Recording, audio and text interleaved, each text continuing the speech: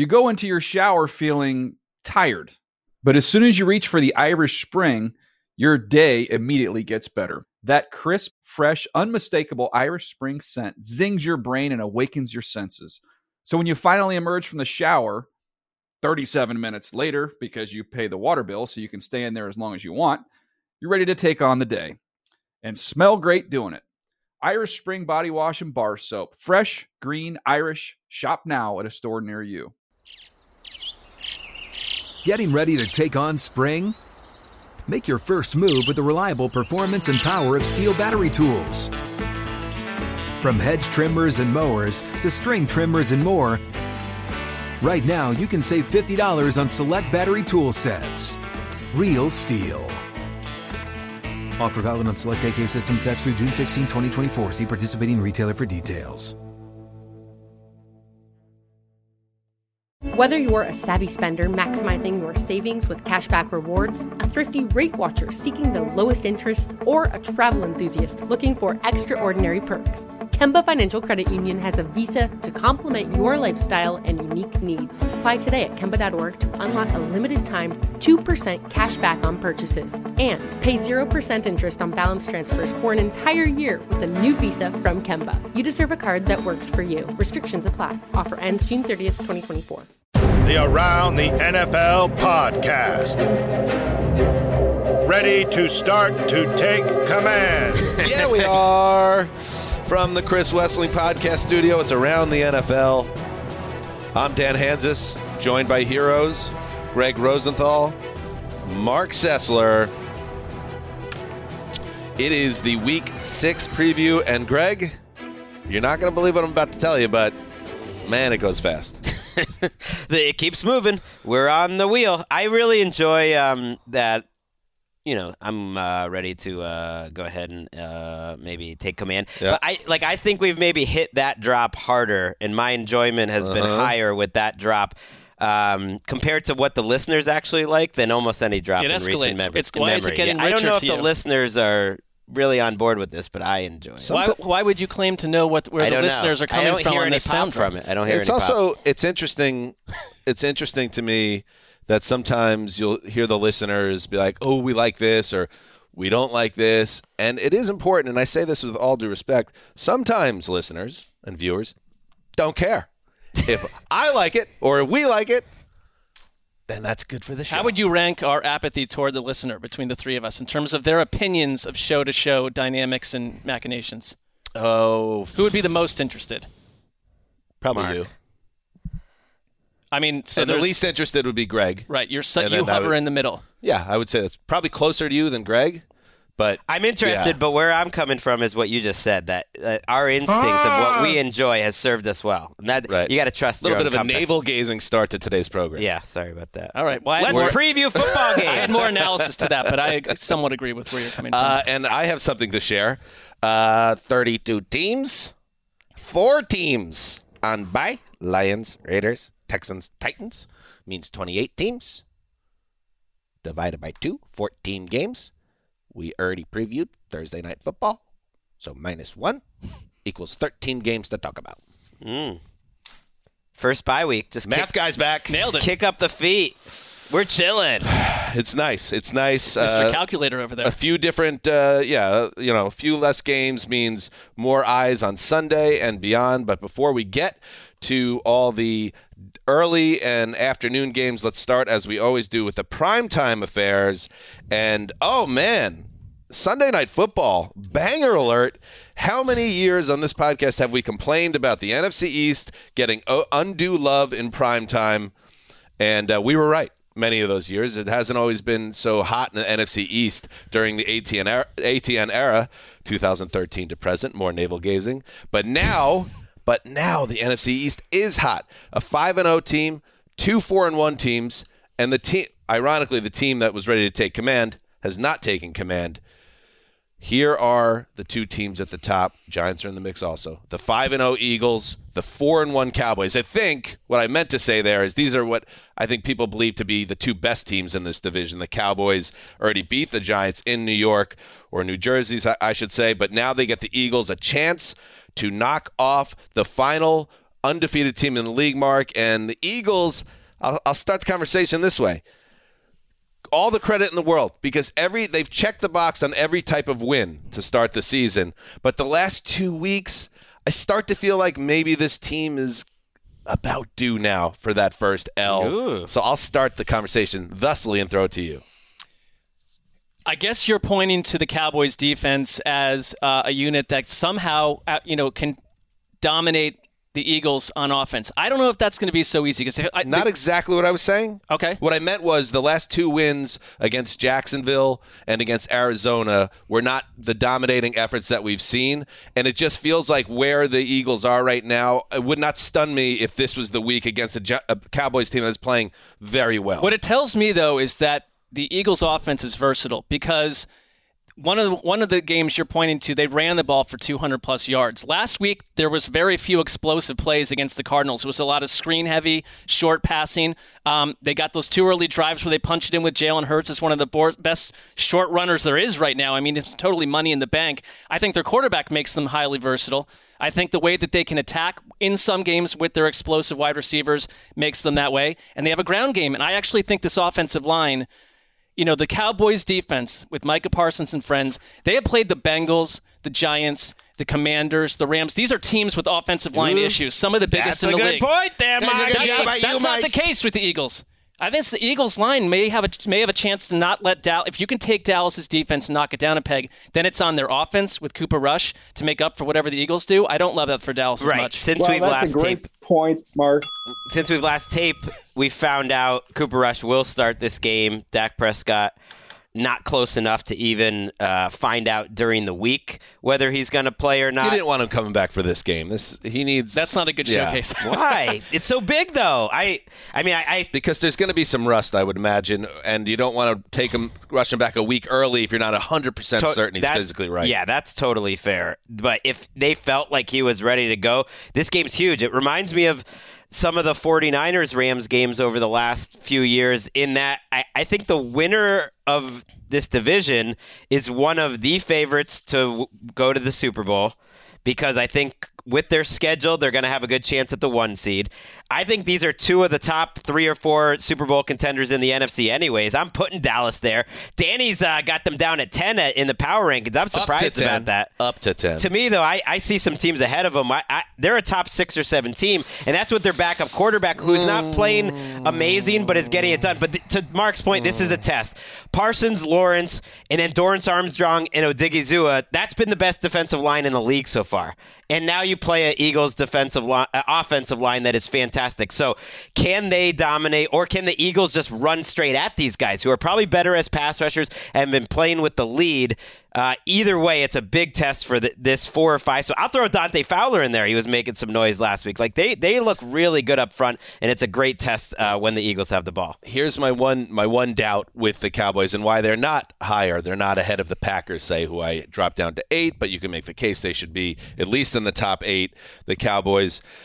Cooper Rush has done his job. He has 6 touchdown passes in 5 games, and that just speaks to they have been able to play a very extremely controlled brand of football where the defense is setting the tone and the offense is able to just do enough to get these W's, and the quarterback, to his credit, a backup with no experience really heading into the season, has not killed them with turnovers. My concern, I would say now, I said the Eagles feel like maybe they're due for a loss. My concern is Philadelphia has an explosive offense. What happens if it's 14-3 in the first quarter, and now all of a sudden it's like, hey, Cooper, we need you to throw the ball 34 times. I don't think that ends well. I don't think they're a complete team. I think they can get to that spot if Dak comes back healthy, but I think Rush keeps them from being like an elite team in my mind at this point. I mean, the Cowboys lead the league in rush rate at this point. They want to run the ball, to your point. They don't want Cooper Rush throwing the thing 14 times a quarter. And it's the opposite of what they've done. I mean, that's it. If Cooper Rush ever pulled this off, I don't care what it looks like complexion-wise, you buy him essentially a house bigger than the one Troy Aikman has on the outskirts of Dallas, because I don't really care about how prolific he's been. Is that how contracts work? You just can buy houses? I was just asking them to give him that piece of property, because you couldn't have asked a backup quarterback who looked terrible against the Bucs in that opener. You thought they're doomed to be be where they are is about that, but it's because they also have been able to run the ball with Tony Pollard, who should see more and more He real also estate should have each been week. picked off a couple times last week, Cooper Rush. The matchup, and you're right, he deserves a raise. He's making $1 million this year. Was on the practice squad one week. Got cut. Right. They have won matchups enough on the outside with their receivers in CeeDee Lamb, but Dalton Schultz is a little banged up. Like Noah Brown sometimes pops up. Gallup isn't like all the way back, and they're going up against Bradbury and Slay.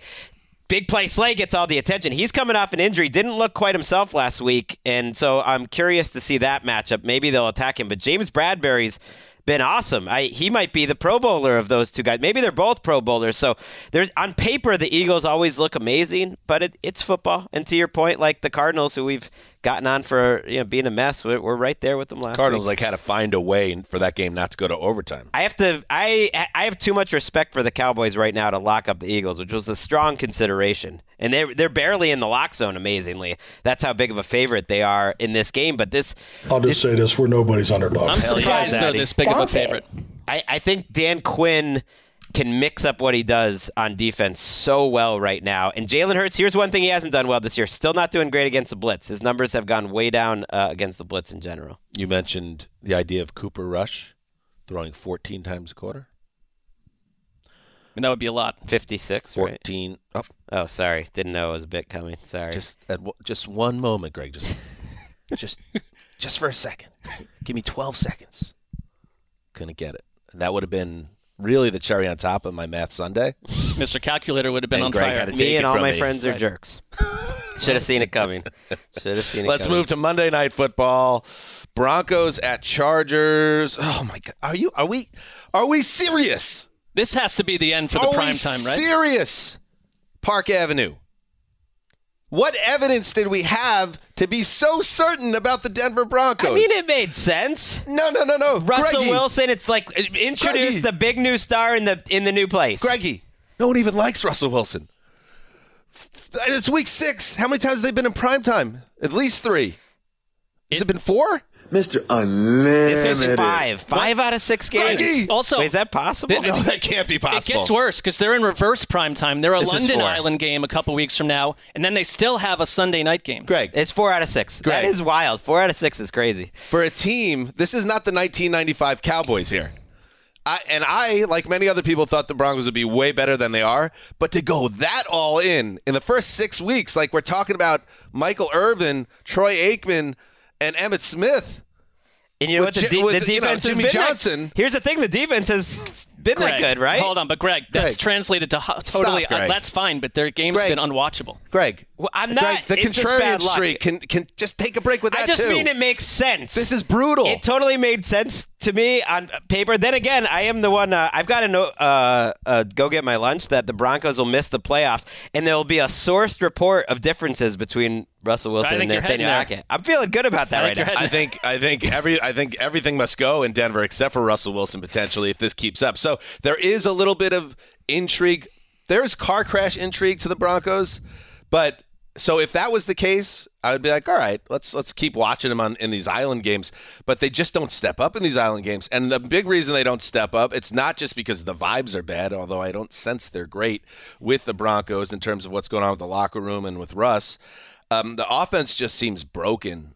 And I don't want to dwell too much longer on the way the Indianapolis game ended because it was a while ago now, but I just thought it was so fitting with the game on the line from the 5-yard line or whatever. He's in shotgun with no motion, no anything, and it was just like everybody run their routes. And it was just like there's no imagination to this offense to me. And you see how other teams run their attacks, and it's like, man, where is the juice to this offense? That's why Hackett got hired. But guy was open. Guys have been open the whole season, and Russell Wilson doesn't see him. That's the part of it that is on Russell Wilson, because it's kind of like a chicken or the egg thing for me. Is it the offense? Is it Russell Wilson? It's a little bit of everything. It's a perfect storm of a team that of poop. Even before like the play begins, they lead the league in pre-snap penalties.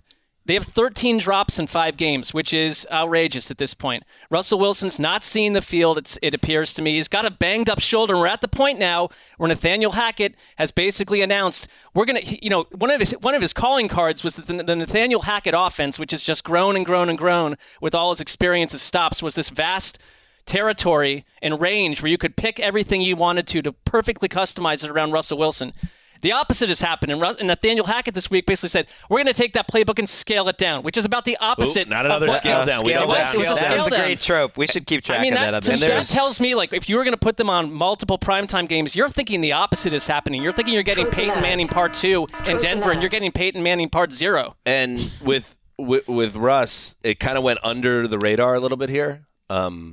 But he got an injection in his shoulder on Friday morning. Like, there's a headline on NFL.com on Friday morning that Russell Wilson undergoes a procedure on shoulder. That is not good for a quarterback, and his career ranks all the worst ever in completion percentage, touchdown percentage, passer rating.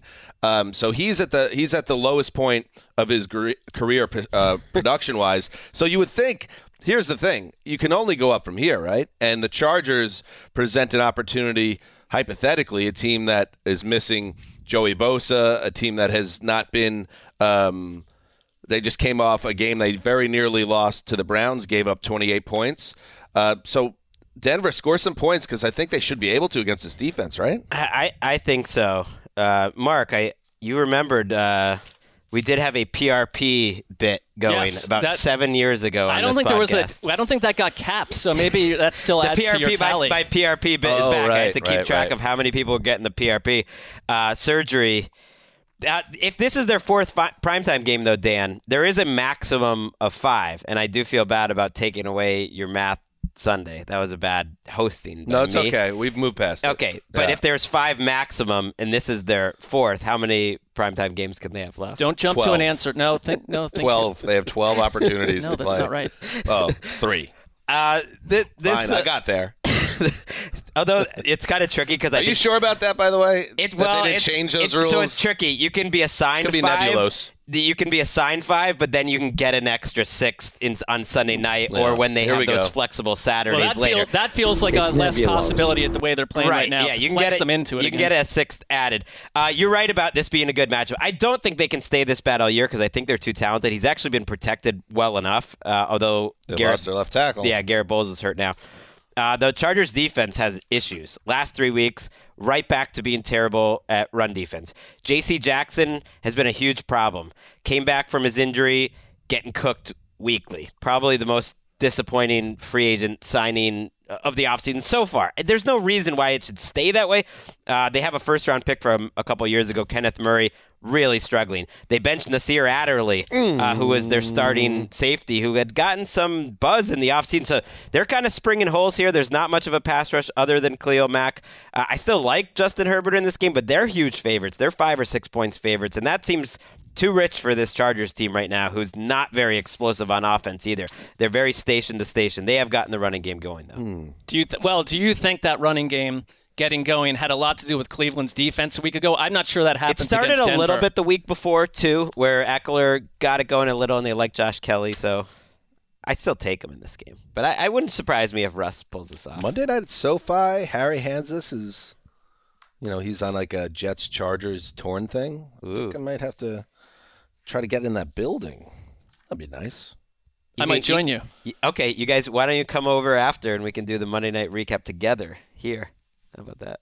Actually, I have an idea. I'm gonna go to this game, but I'm also gonna lock up the Chargers right now. Oh wow, good for you. Good luck. In my protest of these Broncos being on primetime TV 47 times a year. It's outrageous, the traffic flow situation around our facility. So, plus my son would love to see what the studio's like. So I would absolutely join you for that MNF recap if I can get tickets. Justin, we're working on a big-time booking for Monday night. Get Jack and Harry Hansis on the show, Dan, maybe? Might have all the hands eye. All right, let's take a break, and we'll be right back.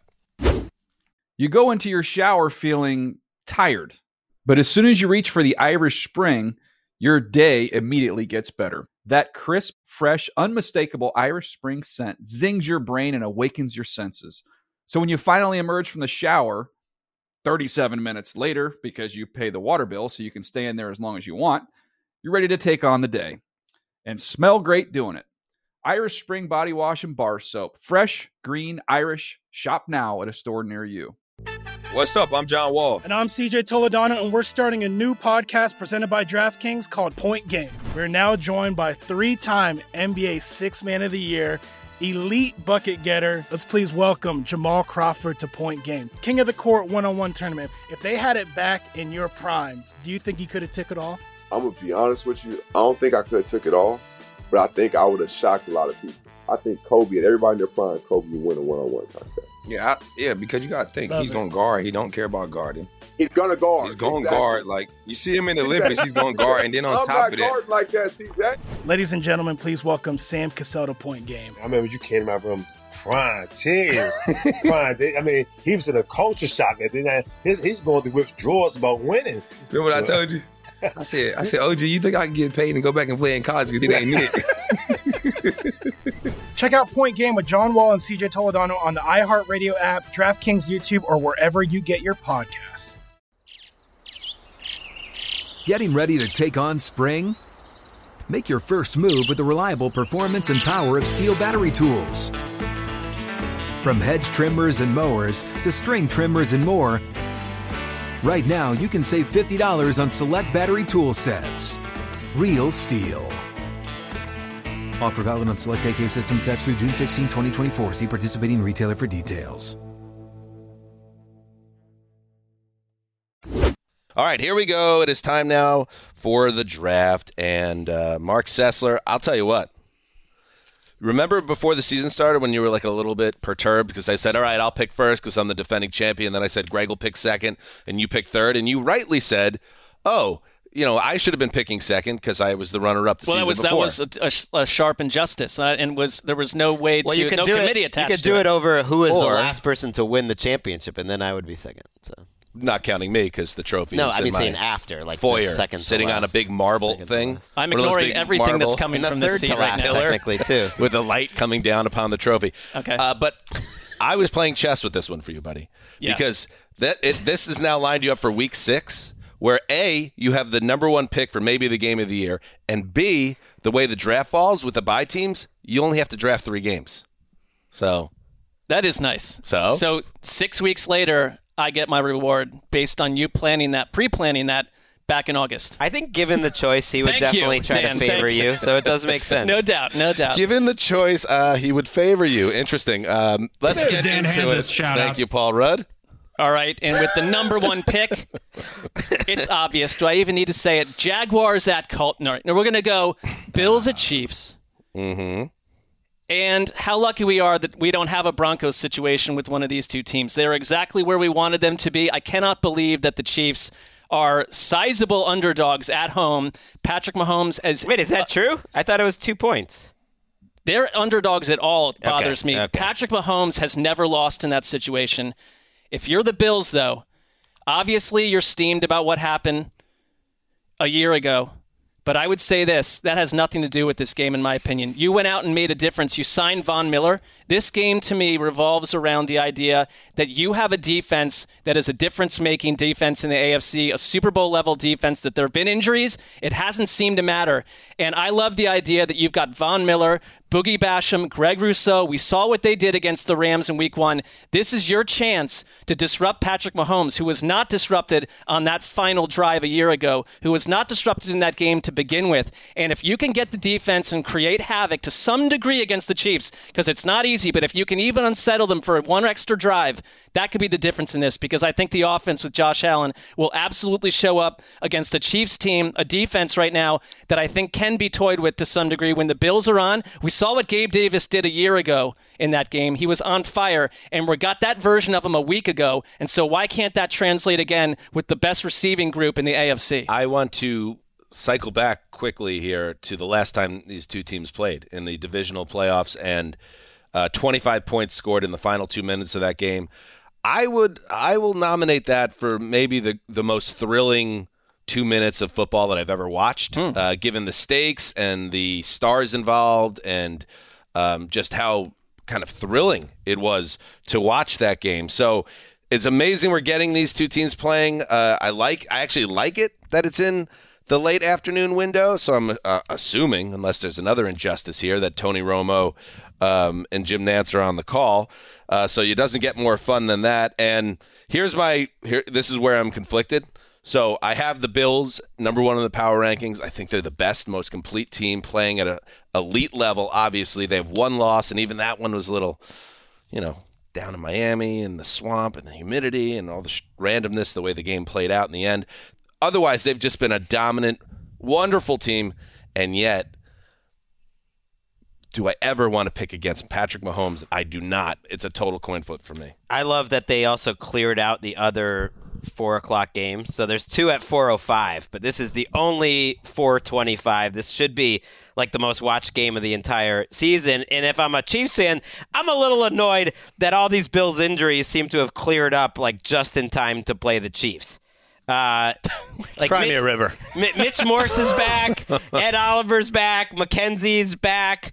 I think Dawson Knox is going to be back. These are all limited participants in practice on Wednesday, but usually that means you're going to play. Jordan Poyer, who missed last week's game, is back, and I think that's kind of where this defense starts. Yes, the pass rush has been amazing, but this Week 5 game a year ago, where the Bills dropped a hammer on the Chiefs, and everyone started panicking about the Chiefs' offense, was in all the too high shell looks, and everyone's just backing up and making Mahomes like work his way down the field. That, to me, that started with the Bills more than anyone, and they are built to execute that game plan and built to get after him quickly. The Chiefs are a better run-blocking offensive line than they are pass-blocking. They're pretty good at both, but they're on paper an elite run-blocking offensive line, and I do think if you're going to get after this Bills defense, and they don't really have any major weaknesses, that's probably the way to do it. So I want to see if Andy Reid has a little patience. Like, Jerick McKinnon helped change that game for them a week ago. Edwards-Helaire had some nice games. Pacheco's had some moments. I think it's weird to say for the Chiefs, but I feel like the Chiefs need to slow this game down slightly and not get into some like 45-44 shootout. I feel like the Bills are better off that way. I could see them going after Khair Lamb. That said, I am with you. I mean, if you look at the Chiefs' offense, it is methodical. It has been long drives, and they've found different ways, obviously, this season, not so much wide receiver-centric, but throwing to tight ends, throwing to running backs. And I think Mahomes looks pretty comfortable in it all. And, if it takes a month to kind of figure out who you are, what your identity is, the Chiefs are there. I mean, I think they were probably frustrated by that Raiders game. I know it wound up in their favor and everything, but that was one where I think they were tested early on, and they found their way out of that hole. Both of these quarterbacks have overcome 17-point deficits this season. So if something gets haywire early, I trust these offenses to work their way out of it. Yeah, 17-point leads aren't what they used to be, but especially when you're facing quarterbacks at this level. And, let's pick this game before we move on. I think this is an absolutely total up for grabs pick. I do like the revenge factor a little bit here for the Bills, because that is one of the more painful defeats you will ever see in the playoffs, the way things ended on that same field. And I think they're going to be so focused and fired up, and Josh Allen is going to go off, that even the great Mahomes, and now I even say this, I said never bet against Patrick Mahomes in primetime. But here But it's not primetime. You're right. It's a 425 kick. You're right. So let me say I got the Bills in another great game, 35-31. I took the Chiefs. This was one of the picks on my game picks column that I struggled with the most, because I do think the Bills are better, but we know how it works. Like, that doesn't necessarily mean they're going to win this week. I had Mahomes winning the MVP before the season. This feels like an MVP off. I mean, these are the 2 best quarterbacks in the league. They'd be my top 2 for MVP so far. It's really early, but they're also doing things at a higher level than we've almost ever seen at the position. So I think Mahomes pulls out a magical one. I like how Greg points to his own picks column and says that result isn't necessarily how it will go, because it's possible that real life will trump Greg's I was saying, I think the Bills are a Sessy move, though. Yeah, sure. I was saying the Bills are a better team, but real life, the better team doesn't. Even though I think they're a better team, I'm going to pick the Chiefs. Fittingly for Greg, he has hedged his bet. Yeah, I don't feel good about this at all. But I don't like picking against Mahomes as an underdog at home. I don't either, but I think that we're so focused on the fact that he's 7-0-1 against the spread as an underdog that it's like that number feels like it's bound to get boinked at some point here. And I think the Bills are the more complete team. I love their defense. I think they're improved from where they were a year ago. On that side of the ball particularly. What's your pick? In this matchup, I'm going to go Bills 33-30 in overtime. All right, let's check in with the Cincinnati Zoo. You're all waxing up poetic about your pick for 5 minutes, so I will too. Cincinnati Zoo. Hey, heroes. It's Nick here again. I really embarrassed myself last week. Oh, yeah, you did. Jeez. I got too big for the team. It's in a dark place. I mean, who wouldn't? Suddenly I'm on NFL Network and UK Sports. Looking like a robber. International fame really got to my head. UK Sports? What is I that? thought I was bigger than the team. But I'm back this week. I've been trying to make it up to my brothers. They won't answer my texts, calls. They won't even participate in the locks competition anymore. Jeez. I really had to do some digging, so I decided to live on the streets for a few days. Got back from Baltimore after a disappointment. How'd that go? The Ravens beating the Bengals. I just head straight for the streets. It's dark, it's cold. I'm trying to figure things out. One thing I know is my brothers, they don't wimp out. They don't say, hey, take the easy way out. So I'm going to do what I think they're doing. What they're thinking. And you go to the Bills and the Chiefs. God, it's cold out here. I don't know. This is a tough one. Dan's trying to wrap this segment. Top 3 in the league. Hard to bet against Patrick Mahomes, but I think the Bills are going to pull it off. Okay. This one's for my brothers. The Bills. Take care of business. Lock it up. Wow. When did Terrence Malick start directing the Nick Lock of the Week scenarios here? Can we, Gravedigger, can you check in a second here? Hi. Forgot something? Gravedigger, your mic was off. What? Oh, hey, what's up? Oh, hey. This is where the producer's not always Glory Boy stuff. Yeah, it's getting a little long, huh? No, I was going to say if there's a way to nicely say, hey, can we just land it, bring it in for a landing within 60 seconds? That would be helpful. Copy that. But also I do like the Nick was probably in high school. He was like, oh, I'd never join the drama club. That's for the wimps and the geeks. Sure. And now in middle age, he's kind of leaning into the artistic side of him. Yeah. And I like that. So I'm kind of torn a little bit. All I can think when I'm watching that is how much Chris would get a kick out of it. He would love Nick's star turn, and he found Nick to be, rightly like the funniest person in his life. He's grown as a thespian, as Wes did. Wes initially was like, I don't want to do these skits, but then he started to become more and more skit Wes was centric. initially on camera stiffer than a 2x4, and then by the end, he was a master of the craft. A master. Yeah. A stage man. Let's pick up the pace here ourselves, by the way. The bloviation is off the charts. I mean, that's the game of the year, so they deserved it. Pick 2, the old Zeuser, and I ain't feeling bad about it. Jets at Packers from Lambeau Field. 2 3-2 teams, and I understand. I get it. People don't want to see me get hurt and don't get too excited about the Jets. And I get that because you look at the Jets' wins, and it's miracle against Cleveland, a near miracle against Pittsburgh, and then you beat up on a pretty decimated Miami team in the fourth quarter of that game. So, yes, you could look at it that way. But then you have to understand the optimism right now around this organization is so different because they have so many great young players now on both sides of the ball. And once you get a big win like they did at home, that 40-17 win, you start to believe in yourself and you start to think that you could be that team. And that's why this is such a perfectly timed trip to Lambeau Field, because it's such a great heat check for where the Jets are as that team when you're trying to figure out at the beginning of the season, who is the team like in the power rankings that's in 25-32 that could actually make noise and all of a sudden surprise people. The Jets have emerged as potentially one of those teams, but you need to show something here. So I see this game going in one of two directions, boys.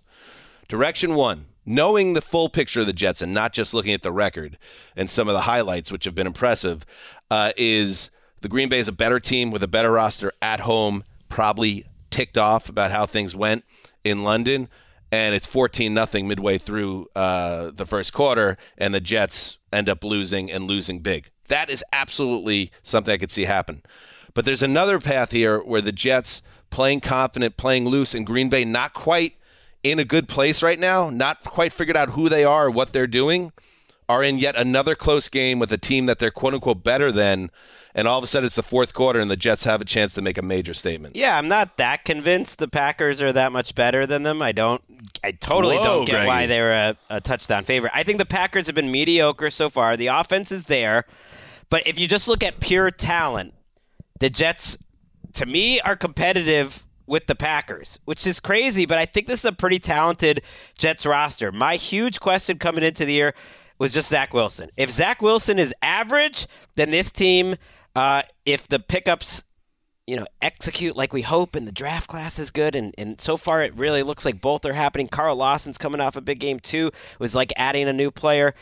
Then this is a really talented team. And so far, Zach Wilson has played the best 2-game stretch of his career. I was impressed with what he did a week ago. I know they didn't ask him to win the game for him, but he's just doing little things like changing the plays before the snap into the right call and just doing things that he just was not doing a year ago. And there's a couple throws each game where he makes an opposite hash throw with anticipation. It just shows he's matured. And if he's okay, to me, these two teams are pretty even, and I would say it should be a one-score game at the end. I'm totally with you on this.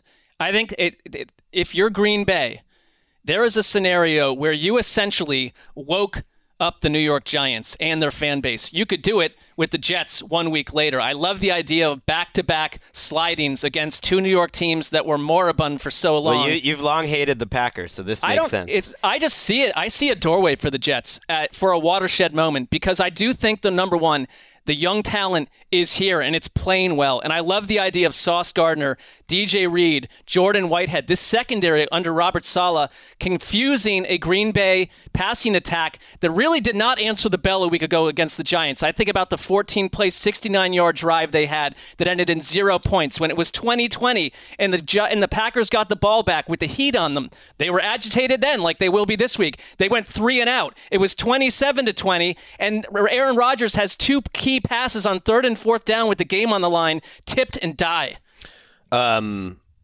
Any top 10 list of rookie of the year watch right now should have Sauce Gardner on it. Absolutely should have Garrett Wilson on it. And Breece Hall, after coming off that breakup game, maybe he should be on the list too. Can't they run the ball in this Packers defense? They can, but also here's where the Packers win this game. They run the ball on the Jets. Raheem Mostert cut through the Jets, even though they had a third-string quarterback on the field.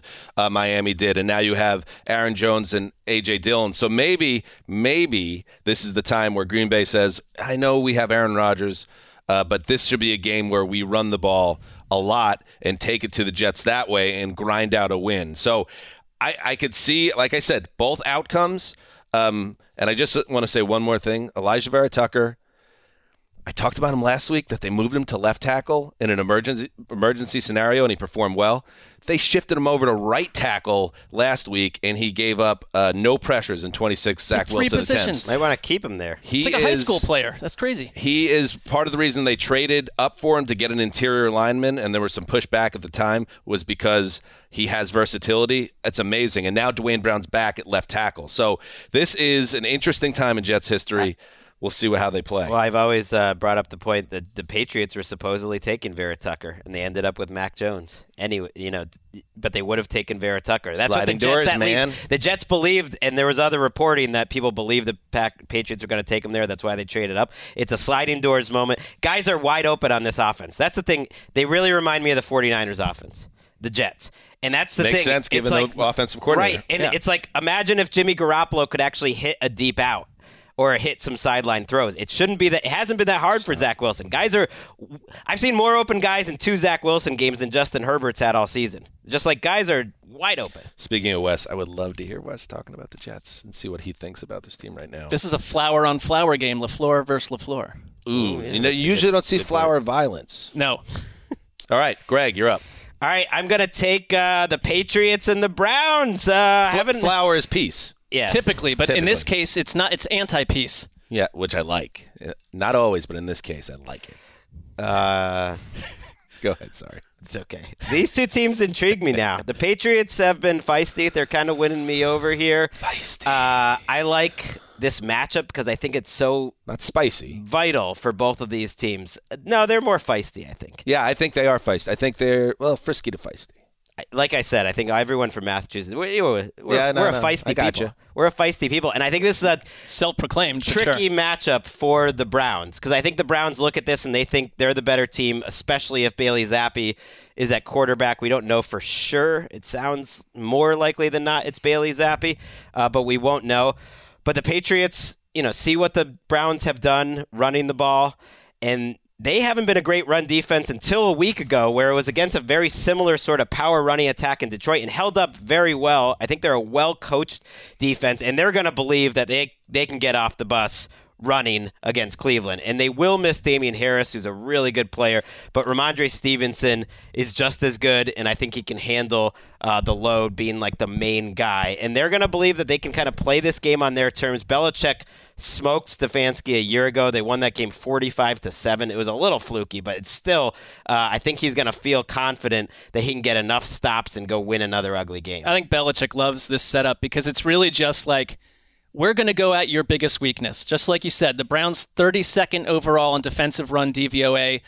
They're probably 5-0 if they can stop the run. I mean, that game last week against the Chargers got totally out of hand. They were completely overpowered and overmanned. They can't tackle. They had 8 minutes. There's all these cutaways from Browns practice this week where they're like, now we're putting a special emphasis on tackling. Well, here's a difference, because the Browns also are going against a New England defense that's not been great against the run. But the Patriots are one of the best. You're so annoyed with the Browns. I understand it. I'm not. I think they should be annoyed with themselves. Because I wonder if Stefanski, I don't know if 45-7 can really be a fluke. I know what you're saying, but it's they just were some special teams plays. They just got stamped. It was a crazy game. They got stamped. And like Cleveland, I think in little moments, coaching has been an issue. They've done a nice job overall coaching the offense, coaching Jacoby Brissett, but there's little moments where it's like, I wonder if some better game day coaching, you're not looking at some of these breakdowns. Oh, look at you, bro. How about close a game, Cleveland? How about this? Close a game. How about this? While we're giving out unsolicited advice to the Browns, how about 35 carries in this game? How about we give 25 to Chubb, or 27 to Chubb, and 8 to 10 to Kareem Hunt, and win the game that way, because the Patriots are nobody's superpower anymore. They can be defeated. Jacoby Brissett's been very good, but mistake-prone. Try to control the game at the line of scrimmage, because guess what? Like, Belichick knows Brissett. He drafted Brissett, and if you want to see what happens with Bill Belichick planning to attack Brissett's weaknesses, and you want to have him throw 30 more times this week or whatever it was. With Matt Judon coming at him? You're asking for a lot of trouble. So you have the best running back, or the second best, in the league right now in Nick Chubb. Use him. And then when Deshaun Watson's back in a month and a half or whatever, you could start finding some more balance. That's been annoying to me all season about the Browns. Yeah, but I hear you, but they have been pretty run-heavy, and Brissett's been amazing. They should be the most run-heavy team in football. I know they are the number one rushing team. I think that some of that was situational last week, too. But his efficiency numbers, I know he has those killer interceptions, but for the most part, he's I saw some article saying this is what happens when you start Jacoby Brissett. He has exceeded every expectation possible. He's been a better than average starting quarterback. Their passing game has been top 5 or 6 efficiency. He's had some killer mistakes, but he's having killer mistakes in 33 to 30 games where you have to score at the end. That's not on Jacoby Brissett. But to your point, I do think Belichick will make him hold the ball. That's his kryptonite. He sometimes gets a little cautious and wants to hold the ball forever, and then bad things happen. If someone told you that we'd be in week 6 and Jacoby Brissett had started every game and thrown 3 interceptions total, unlocked David Njoku, played really well with Amari Cooper, and they had the number 1 running game, you'd think things were fine. It's just that those 3 interceptions have been so magnetically problematic. He's playing as well or better than Baker did 2 years ago during Baker's best season. I also think the Patriots are finding out who they are. They're starting to condense, I think, some of the playing rotations, and Tyquan Thornton, their draft picks coming in here. I think they might get Aguilar off the field. They're condensing it. I think they're figuring out who they are. Greggy, it has been the fall of Greggy with some of your great Geno Smith related and Russell Wilson related predictions. But how many times did I say this summer, just don't worry about the Patriots. The Patriots will figure it out.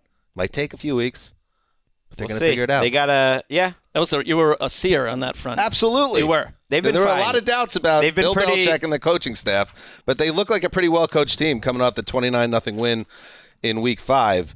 And to the point. So here we go. The Browns, 180 attempts this season. That's second in the league behind the Eagles. The Giants, a fairly distant third at 165. I guess my point is should be even more. You should be far and away number one rushing team in the league. But all right, hold on. Because guess what? Eagles is Jalen Hurts, and you got Jalen Hurts' attempts involved there versus Jacoby Brissett. I'm just saying, like, they average 5.3 yards per carry, the Browns. I just think criticizing anything offensively for them is beside the point. They're so well coached offensive line. Njoku's getting going. Amari Cooper looks incredible. Their defense has been a tire fire. They can't tackle and they're confused. You could make an argument they're the worst coached defense in the NFL. That's all. To me, it's all defense. I'm talking the more you run, the more you can control the game. You keep your defense so you don't trust off the field. I don't know. They have one thing though. Yes. Only Derrick Henry has more attempts than Chubb. He should have more than anyone else. I mean, so there'd be no sading you on this topic. I understand. Well, I'm trying to express, and I know I'm getting a lot of pushback, that you have two of the best running backs in the league. Use them more, and try to control the game that way. Don't hate the idea. I mean, when they've been doing that, they've been successful. All right. Let's take a break, and we move on. You go into your shower feeling tired, but as soon as you reach for the Irish Spring, your day immediately gets better. That crisp, fresh, unmistakable Irish Spring scent zings your brain and awakens your senses. So when you finally emerge from the shower 37 minutes later, because you pay the water bill so you can stay in there as long as you want, you're ready to take on the day and smell great doing it. Irish Spring Body Wash and Bar Soap. Fresh, green, Irish. Shop now at a store near you. What's up? I'm John Wall. And I'm CJ Toledano, and we're starting a new podcast presented by DraftKings called Point Game. We're now joined by three-time NBA Sixth Man of the Year, elite bucket getter. Let's please welcome Jamal Crawford to Point Game. King of the Court one-on-one tournament. If they had it back in your prime, do you think you could have took it all? I'm going to be honest with you. I don't think I could have took it all, but I think I would have shocked a lot of people. I think Kobe and everybody in their prime, Kobe would win a one-on-one contest. Yeah, because you got to think he's going to guard. He don't care about guarding. He's going to guard. He's going to guard. Like, you see him in the Olympics, he's going to guard. And then on top of that. I'm not guarding like that, CJ. Ladies and gentlemen, please welcome Sam Cassell to Point Game. I remember you came to my room crying, tears, crying. I mean, he was in a culture shock. And then he's going through withdrawals about winning. Remember what I told you? I said, OG, you think I can get paid and go back and play in college because it ain't it? Check out Point Game with John Wall and CJ Toledano on the iHeartRadio app, DraftKings YouTube, or wherever you get your podcasts. Getting ready to take on spring? Make your first move with the reliable performance and power of Steel battery tools. From hedge trimmers and mowers to string trimmers and more, right now you can save $50 on select battery tool sets. Real Steel. Offer valid on select AK system sets through June 16, 2024. See participating retailer for details. All right, Greggy, the draft. Snakes, back to you. This is a great 10 a.m. slate. I feel like I have so many good options. I'm going to take the Kyle Shanahan goes back to Atlanta revenge game. Might be a surprising pick, but I find them frisky. I haven't watched either of these teams live. Did you say revenge? Revenge on the Falcons? Yeah, because he got blamed for that Super Bowl. It was a sad moment. It's a bit for of everyone. a stretch. Did the Falcons blame him for it? No. I just got a job off it. I guess revenge is the wrong word. I just was trying to connect two storylines, and it didn't really make sense. This Falcons team is fun to watch. Each and every week, they're in the game at the end. I think they will find a way to make this game interesting. I think it's a tricky spot for San Francisco. They keep doing this thing every year where they go east, and then in their first game of a 2-game road trip, everyone gets hurt, and then they hang out in West Virginia for a week, and then they go to that second game, and they're like missing a lot of the great players that they had the first game. They might be missing Nick Bosa this week, and I think they've been getting better offensively, but this is one team, the Falcons, that actually could run the ball against them. It's the number 2 team in rushing versus the number 1 rush defense, and I think the Falcons will stay patient with it, and I think they'll make this an ugly sort of game that is fun to watch. I mean, they don't have Cordero Patterson, which is a big reason they were that rushing team. But Tyler Algier, the rest of those guys, that's just sort of who they are. And Mariota, who has the third lowest completion percentage in the league. You don't want him throwing the ball left and right because he's been mistake prone too in terms of turning the ball over. I think he's throwing the ball well though in general. But if they can control the ground game, he's 21 for 44 the last 2 weeks. That's a little. But that's how they got into they got into that hole against the Bucs because of that. And I think you're right. I think we could see Ritter at some point here. But you are talking about a Niners defense that I know they're banged up with no Bosa. That'd be a big thing. They haven't allowed anyone to score over 20 points. And so the Falcons have, found a way to score points week after week. They have been spicy. I find them super fun to watch. A lot of weird things seem to happen to them that keep them in games. But the Niners, to me, this is the defense where they come into and they might be dealing with a wall. The one way they got in last week was that the Bucs offense went to sleep for like 4 straight drives and gave the Falcons a way back in. Is that going to happen with this Niners offense? So quickly, because sometimes we just say, they're banged up. Here is who missed practice on Wednesday. Arik Armstead, Samson Ebukam, Nick Bosa. So that's 3 of their starting defensive linemen. I think Kinlaw might be on injured reserve. No, he didn't practice either. So their original starting defensive line is literally all out. They lost Mosley for the season this week, who's been good. They still don't have Trent Williams at left tackle. Jimmy Ward, their safety, broke his hand. We don't know if he's going to play. Their kicker's out. It's just a lot. They're not that same defense is kind of my point right now. They're going to stitch it together, and they'll probably be better than average. But I think it's too much to expect to miss your entire defensive line. I'm with you, but doesn't it feel like every season with every Niners team, there's always 18 guys injured, and it doesn't seem to change the result? I know that's not very logical, but it just seems to be their aura. It's good aura around that team. Dan, can we interest you in discussing this game?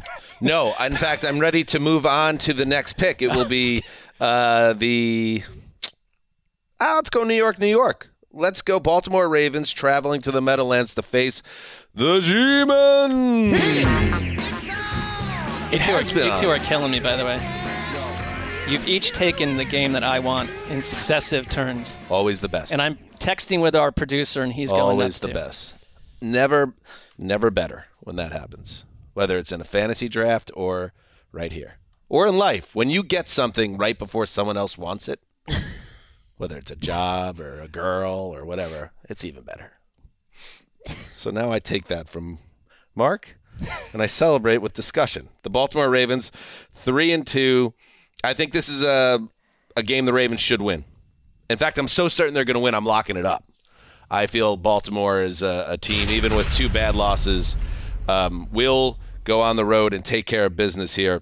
Wow, after you've gotten on me for being anti-Giants for so long, you're literally locking against them. I think you'd like the spotlight to shine on just one New York team this weekend. Sure. That's one way to look at it. Too. They got a big game tonight. They do, weather permitting. The Ravens are a team I really like. I think the Ravens are going to be there's a good chance they're playing very deep into January, in my opinion. And these 2 bumps in the road that they've had, they'll figure out. I love the gumption. I think the Ravens are a team that are going to be a handful for the Giants, and I really do like how the Giants have played to the highest level of their potential outcomes. I feel like they're really playing, and that's coaching, and that's all that. But I also think they're still a limited team. I was thinking about, we were talking about feisty, spicy, frisky. I think the Giants are scrappy. I think that's what the Giants are. That works. And that's could be seen as a backhanded compliment. But because they're so scrappy, I think they're going to make this a close game, like they've made every other game this season a close game. But in the end, I think the idea of Lamar Jackson getting stymied here by Wink Martindale, I don't see it happening. I think the Ravens are going to score enough points to really put the pressure on the Giants to do something non-Saquon related and make some big plays in their passing game, and I'm just not ready to go there.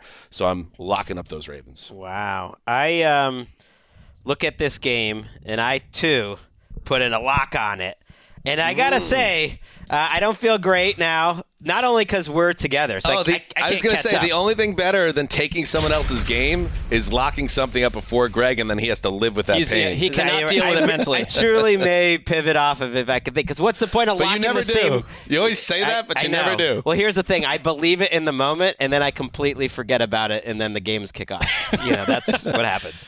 Maybe you lost the eye of the tiger, which is why you don't have the trophy in your foyer sitting on a marble pillar. A lot of second guessing. We're struggling with like the red lights around it to keep the security. So one reason, though, I don't feel as good is the Giants are getting healthier this week. Adoree Jackson, who left that game last week, is back at practice, and he's vital for that secondary.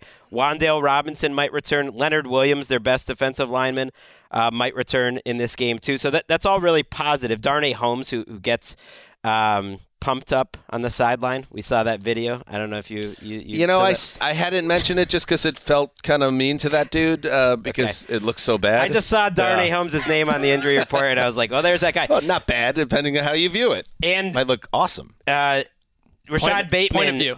Rashad Bateman did not return to practice, and to me, that's a really key injury for the Ravens because without Bateman, all you have is Duvernay out wide, and you're really testing the bounds of how good a passing game can be without quality wide receivers. So he's someone I'm going to be watching closely on the injury report. I think we saw some of that against the Bengals on Sunday night, and Lamar, really put that game on his back with his legs at the end, which is something he can still do. He can do it against this better than expected Giants defense. I think Wink Martindale has practiced against Lamar Jackson like 7,000 times, so knows him well. But I do wonder, because the one thing that I took away from the Giants' effort last week, I know people just keep calling them the worst 3-1 team ever, the worst 4-1 team ever, and it's like, I don't know what they'll need to do to get anyone's respect. I think if they won this game, you do it. But here's what happened against Green Bay.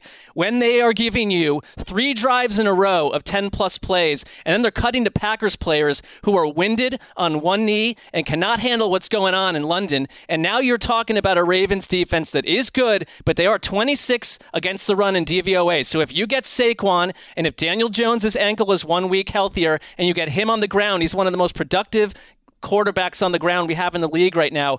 I like the idea of them keeping this close and doing a little bit of New York magic. I'm just in to the whole. You picked them to win, not to keep it close. Because I only know that because you retweeted it. You were so proud of it. So this is our league picks, but I'm the only one that picked the Jets in that little conglomerate of people, and the only one that picked the Giants.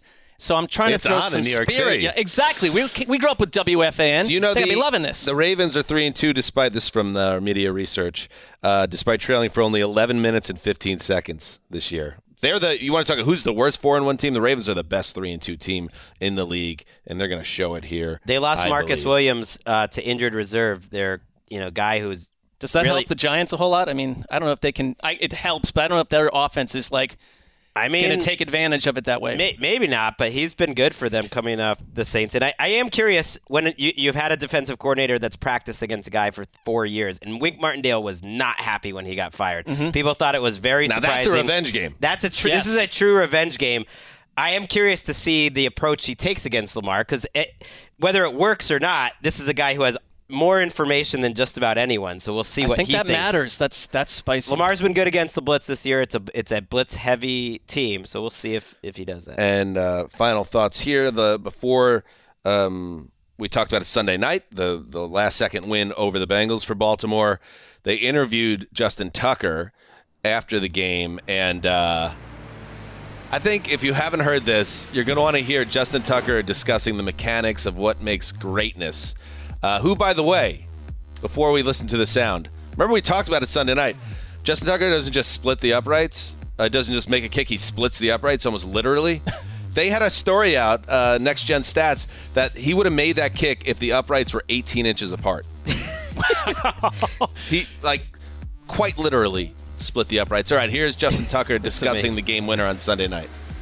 I mean, I love it and I hate it and everything in between. It's, I'd be lying to you if I said every time I go out there, I'm not just a little bit nervous. I'm not thinking about, worst case scenario, but it's really important to me and to us to take, those 1.3 seconds between the snap, the hold, and the kick, and just focus on the nuts and bolts of what's going to make the kick. And my feelings don't matter. What matters is seeing the ball snapped with 12 o'clock laces from Nick Moore, seeing the ball spotted cleanly from Jordan Stout, his first career game-winning hold. And then from there, I'm just a system kicker. The ball kicks itself at that point.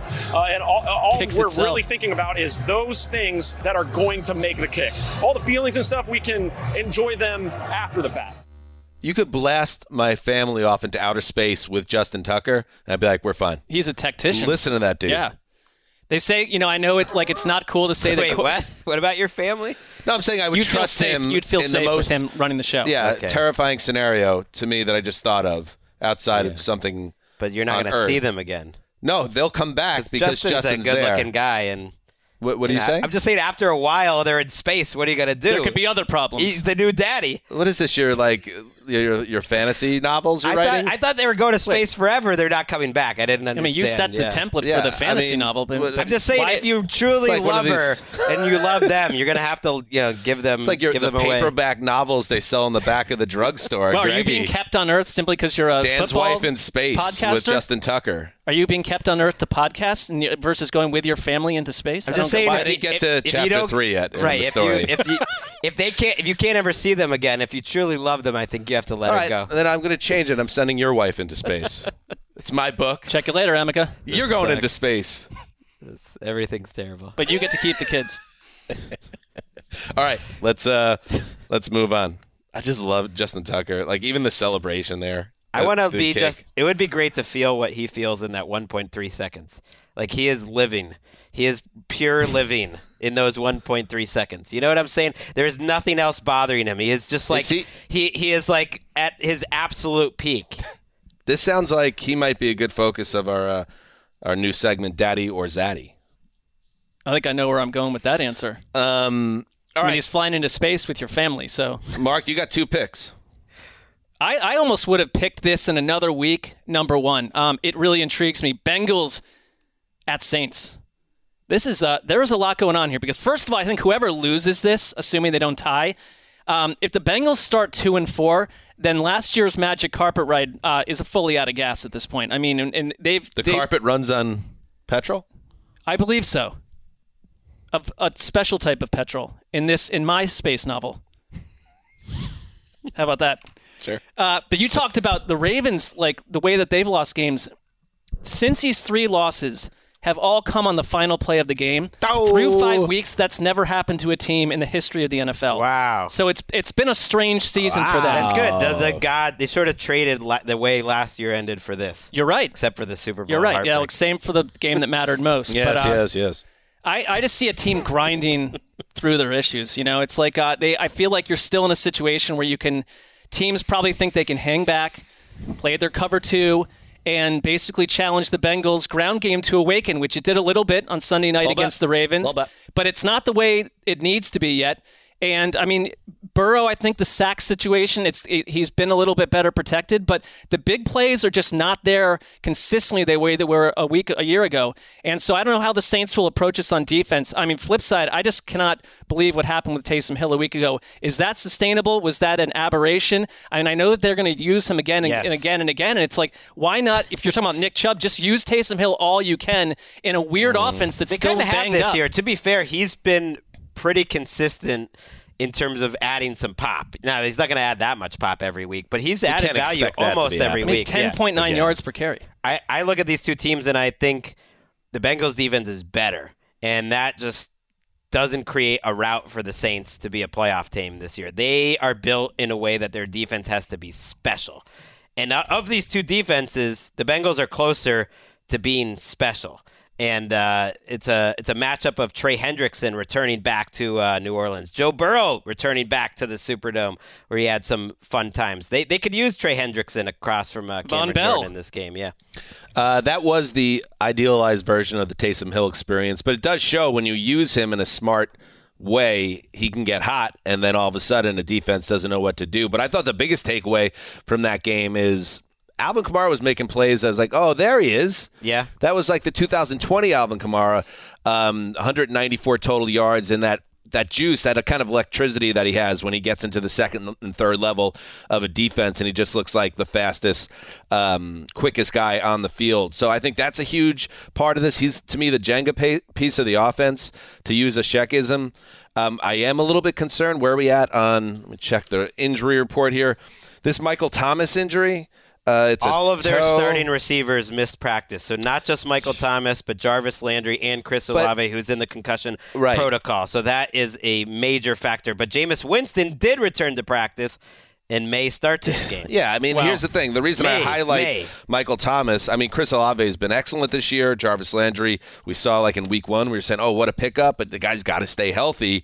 But Thomas was the guy that he felt like if he is back to being Michael Thomas, and he kind of looked that way in the first 2 weeks, that he changes their offense and what they can do. So the fact that he's potentially going to miss his 3rd straight game and it's a foot injury, it's like, oh, no, not again. Just something to keep an eye on. And do you want Winston returning with none of his wide receivers on the field? I kind of like the Dalton/Taysom Hill attack. A little bit of juice there. I think the Dalton is probably a better fit for dumping passes off to Alvin Kamara than Jameis Winston, who's just going to fire it downfield left and right. Especially without the 3 receivers, where if you're starting Callaway and Traquan Smith, I'd rather have Andy Dalton. We should also point out T. Higgins. You asked why there's no explosive plays. T. Higgins hasn't finished 2 of these games, and he's not practicing this week either. They're just not the same without T. Higgins. And it is, I know Zach Taylor gets enough heat from Greg to, fill up an entire show, but I'm just saying part of your job, Zach, is to pop the hood on this offense and figure out why Jamar Chase isn't an explosive playmaker anymore. Maybe it is T. Higgins, but I thought he was different than that.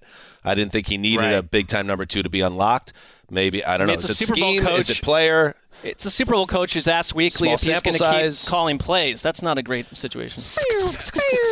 Ow! He's like, I better change my polo. Go ahead, Mark. Bucks at Steelers. I almost when I see this game in my mind, it's Tampa's offense. Oof. It's Tampa's offense that makes me say nope, I can't do it. But there's just not a lot left here on this docket, so we will see. I'm watching it for Kenny Pickett.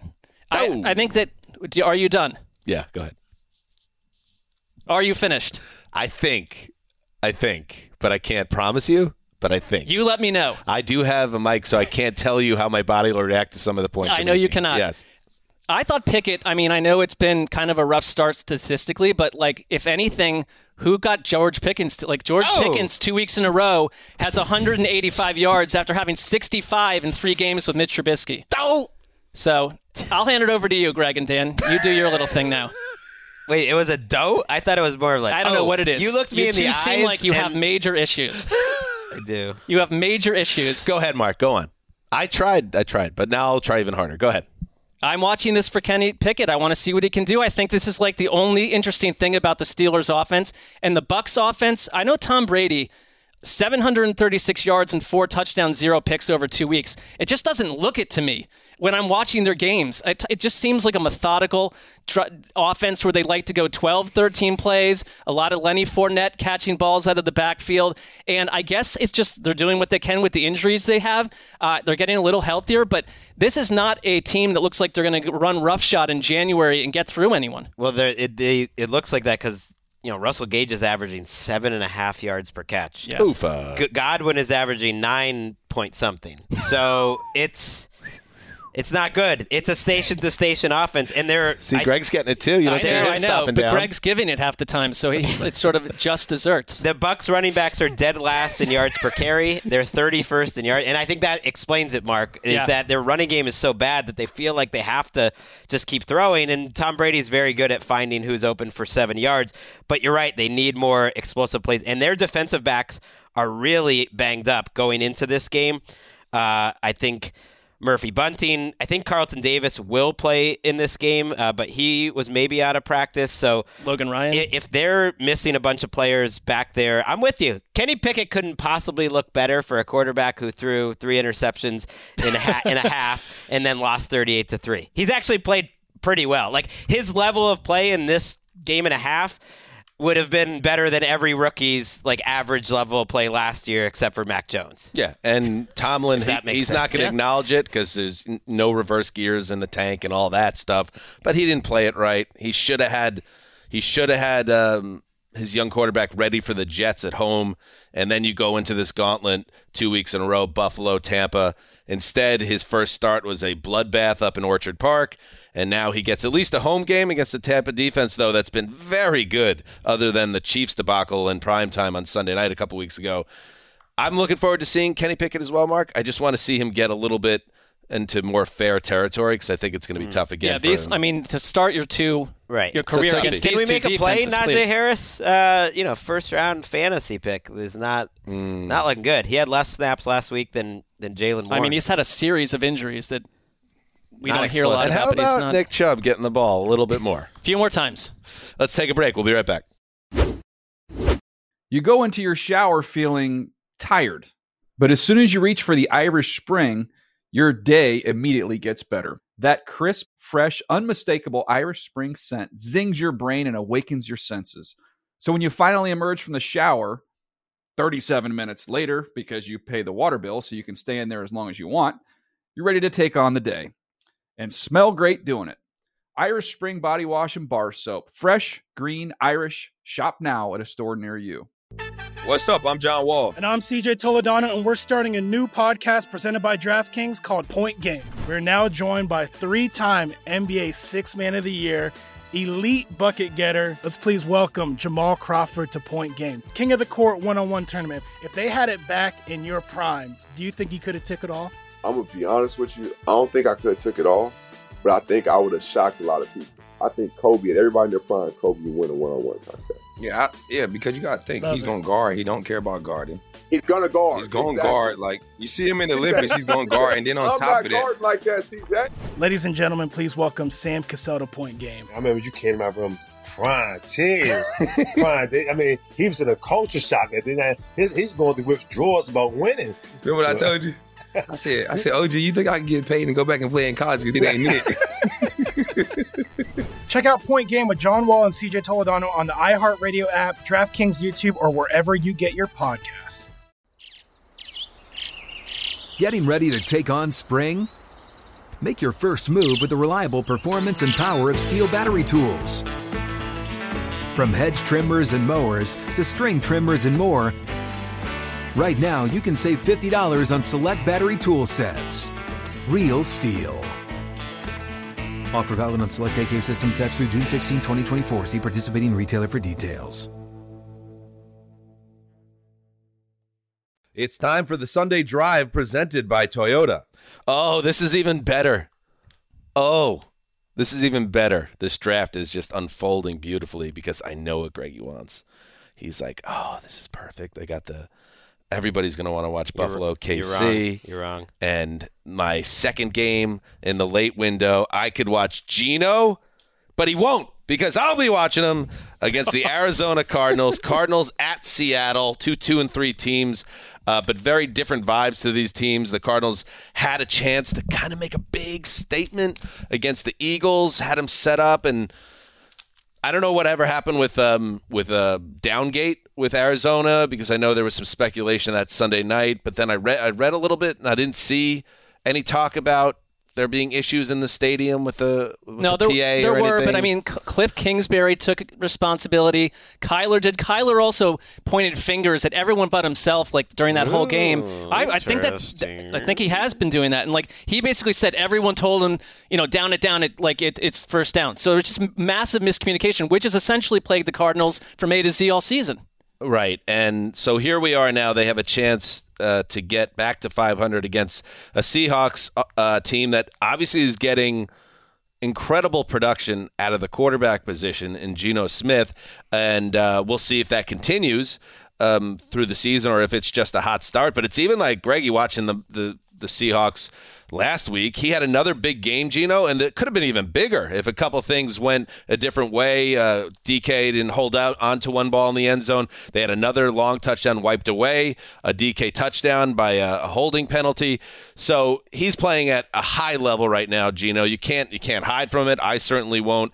They lost Rashad Penny for the year, and that hurts, but I still think they're going to score points because that's what they've done pretty much all year, especially the last couple of weeks. There's nothing you could say. They're playing great. The question is, will Kyler Murray and the Arizona offense, Hollywood Brown, you have DeAndre Hopkins not quite back, but he's getting there. Everyone scores against Seattle. Can Arizona? If they can't, it's a major issue. Right. I think they can. I think getting Rondale Moore back was important because this feels like a players, not plays team. They just don't make great play calls that like get guys open. They dink and dunk. Like Geno Smith throws the ball down the field. Kyler Murray does not. Something is wrong in that equation. They're just such a station-to-station offense. But Hollywood Brown is so good. He makes people miss. Rondale Moore helps. that 3rd and 17 conversion Moore had a week ago changed that game. Isaiah Simmons was back to playing a full complement of snaps. J.J. Watt and Zach Allen have been a nice pair up front. Watt's been very active. I really struggled to pick this game. I took the Cardinals I'm starting to feel like a Seahawks fan just generally. You think? And they're frustrating, though. Like, just give me something to hold on to defensively. Give me something. Like, how can they need to score 38 points a week? That was the best game Geno Smith has ever had in his career, and they didn't win. I mean, by far. He had 4 or 5 throws that were Josh Allen, Patrick Mahomes type of throws. If they had made those throws, you're like, that is incredible. And they still find a way to lose. They are against Andy Dalton and a bunch of backup wide receivers. It's every week. They're allowing nearly 3 points per drive, 2.96, and through 5 games, that is the 3rd worst since the dawn of the century. Kind of a weird stat. That's crazy. I mean, that's hard. That's a good way to measure it. I think. I think points per drive are, and I think that's hard to do. And I'm with you on the Kyler Murray front. If it is not this week against this defense, then when is it, and who are you? Because they have been on non-vertical offense. Marquise Brown, Hollywood Brown has worked well with Kyler, but the rest of it's just vertical. He, of all starting quarterbacks, would you have ever thought we'd be here in Week 6, and Kyler Murray would be sitting there at 5.8 yards per attempt, the lowest among any starter. And it's looked that way. And the other thing for me is, if you're going to do it this week, where do you got him in the index right now? Well, the thing is, I think a lot of it is offense, but I have him outside the top 10 at this point. Give him 11. That seems fair. Yeah, he was about 11. Garoppolo at 12. That's shocking to me. Garoppolo, to me, has played well 2 weeks in a row. I mean, very well. And I think that Don't question the QB index. No, but that's when because I hear that too shocking. Late. I know what shocking means. Yeah, I would not have him in the top 20. I don't think I think others would disagree with me too, but I'm just saying your Cardinals slow starts week after week. Last week against the Eagles, 50 yards on their first 4 drives. You've got to get out to a fast start against a terrible defense and show us you can do something here in Seattle. Big game for these two teams. I know it doesn't feel sexy, but one of these teams got to be 3-3. The NFC is not great. I think it is wide open for one of these teams to be a wild card team, and why not the Seahawks? That was the Sunday Drive presented by Toyota. Also, for the 9th overall pick in the draft, that includes Geno Smith, Greg's new quote-unquote favorite team, and a big game for both teams. And yet Greg was like, no, this wasn't the game I was going to pick. It wasn't. So I'm a strategic man. Bills and Chiefs are late. I'd actually rather have the dog Panthers-Rams game as my game so I can still kind of keep an eye on Bills-Chiefs here. And then I can watch Geno on Game Pass and really focus in and enjoy it. I get the strategy. But you can do both. I could, but I wouldn't rewatch it on Game Pass. There's only so much time in the week, So this way I can really savor it. So this Carolina LA game, you shouldn't say much on the Sunday night show because you won't really be watching. I will be watching it because I'm a pro. Conduit. I'm taking Panthers, Rams. That's his responsibility on Sunday night. It's his job. If he's a professional, he's basically telling us he's not going to really watch. Do I choose to be a professional or a ham and egger? I'm not like Mark, who has 8 screens up, but I will have 2. And so those 2 will be on Panthers-Rams, which will get my primary focus, and Bills-Chiefs, and I'm able to watch 2 games. I think you could watch 2. Would you disagree, But Dan? you want to be in a bubble bath at home with rose petals around you watching Geno. Yeah, kind of. All right. Because I watched them live last week in a 2-game scenario. You know what? Most people I would say that's ridiculous and you're lying, but I actually can picture Greg. I could see with Greg. Yeah, with a haze of smoke in the rose bathroom. petals, It's not steam. I need a bathtub. Yeah. No glass of Chablis. That's in the next for Greg. house, I guess. It's like Kenny G. Sax type playing. Yeah. This is a big moment for the Rams. Not only his wife's in space, Justin Tucker not coming back. I mean, the Rams might lose my wife, and my daughter. They won't. My Emika's loyal. I didn't kill my wife. Loyal, but man, if they lose to the Panthers and go into the bye week 2-4, it goes from you're one of the stories of the league and you're quite disappointing to this is a disaster. You are the story of the league. Yeah. I'm not sure if you're coming back. And they're 10.5-point favorites this week, which is crazy to me. The Rams have been getting an insane amount of benefit of the doubt in Vegas all year. It makes no sense. I think they get a little boost in Carolina from getting Baker out of the lineup and, more importantly, from getting a new head coach. There's usually that boost for 1 week. Steve Wilkes is a defensive coach. That's where their talent is. And they're going up against a Rams offense who's just not trusted to protect Stafford. So to me, this game is probably a 1-score game. I'm still taking the Rams, but I'm not expecting some blowout. It will require Carolina to score points with P.J. Walker, who I think he's shown a few things in 2 starts. He also has 8 interceptions over just 122 attempts. That's a lot. He's an XFL star, and I don't love the situation against a Rams defense that is still star heavy. They're 32nd in yards per drive, 29th in points per drive. The Panthers. The Panthers. Okay, I mean, they've been a mess. I get that removing Baker is a positive theoretically, but is PJ Walker a big step up? I don't know. Like, how about be the sum of your parts? Like, you do have a couple skill position players on this offense that just simply have evaporated and gone invisible under bad quarterback play. But, I mean, this also feels like a get-right game for the Rams on some level if you can keep Matthew Stafford up. I'm watching him week after week and thinking, does this guy survive the season? The Rams are going to win by 3 touchdowns. I had Steve Weish on the Power Rankings show this week, and it was excellent. Check out the podcast because Steve always has so many good takes. And Steve made the point, things are very bad. Obviously, it's an unsettled situation. The coach just got fired. Sometimes you could say, oh, what about the interim coach boost, a little bump that you get the week after? But the situation with the Panthers, Wilks is not set up to succeed or carry on beyond this season. You're now in the situation where all the other coaches, everyone's picking up the phone now and talking to their agent and checking around and looking toward the future. This is a ship that is already sinking and is about to go under. And given PJ Walker being the quarterback now, on top of the Rams desperately needing the win, and I know they're not the Rams that they were in January and February, but this is a perfect spot for LA to kick some butt, feel better about itself, and move forward. So it's even a game where they can win 34-10, and you're not like, oh, the Rams are fixed, because the Panthers they basically exist now to be a get-right team. They're number 32 in the power rankings. So that's what I see. I don't see a close game, Greg. And if it is a close game, you're right. We are edging into boondoggle territory. Well, they're heading into a bye at the very least. So you cannot lose this then. Right, you can't lose it, but as long as you pocket a win and you get into the bye, you feel better about themselves. They're still banged up on the offensive line. Brian Allen, their center, isn't practicing. I believe their guard, Edwards, is still in concussion protocol. So I don't trust him. And Steve Wilks is going to change up this defense. We didn't mention it, but he fired the defensive coordinator, Phil Snow. Did he fire him? Yeah. How does that work exactly? Yeah. I mean, that's pretty rough. He basically said we need to make changes. Special teams assistant, too. They're making... I think what happens, my guess, and there wasn't reporting on this, is that he probably had a conversation. Snow's running the defense. So. Yeah. And Snow wanted to do things the way Snow wanted to do them. Wilks is a defensive guy, and he's like... Snow's going to be Snow. This isn't Snow is work. nature, from nature. Nature does not be told how to... and it does not listen to outsiders. I'm nature. I don't care if you're Snow's an interim like, head I can coach, still cash these checks by not working for the Panthers. It's going to be cold no matter what. Might go ahead and do that. So you can tell me what to do or not to do. I'm going to be who I am. Right. I'm Snow. Greg, let's wrap this thing up. Wait, I think there's only one game left. We got 2 more. We got 2. Vikings and Dolphins are out there. I'm taking that. That's pretty interesting. Ooh, sorry, Graver. I was hoping that would fall. I'm going to ask for your help for the third early game I have. I wanted to send you a hot one there, but you're stuck watching the AFC South instead. I'd rather watch the AFC South. Yeah, you do love the AFC South. That's Plus, right. Yeah, he has the keep Colts. up with it. He has the Colts as his last place team. As a go get my lunch, I saw. So you got to keep up with the neighbors.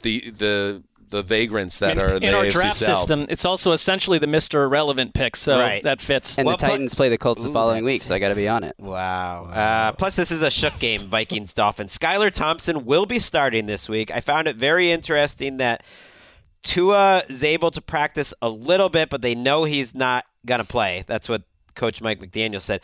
But Teddy, who's not practicing, there's actually hope that he'll get out of the concussion protocol and be ready to be the backup, but they like the idea of Skylar Thompson with a week's worth of practice and game planning. Wait a minute. Over Teddy, who's not going to be practicing. It kind of makes sense to me, though, if you can get this guy ready, and they really love how he operates. Apparently.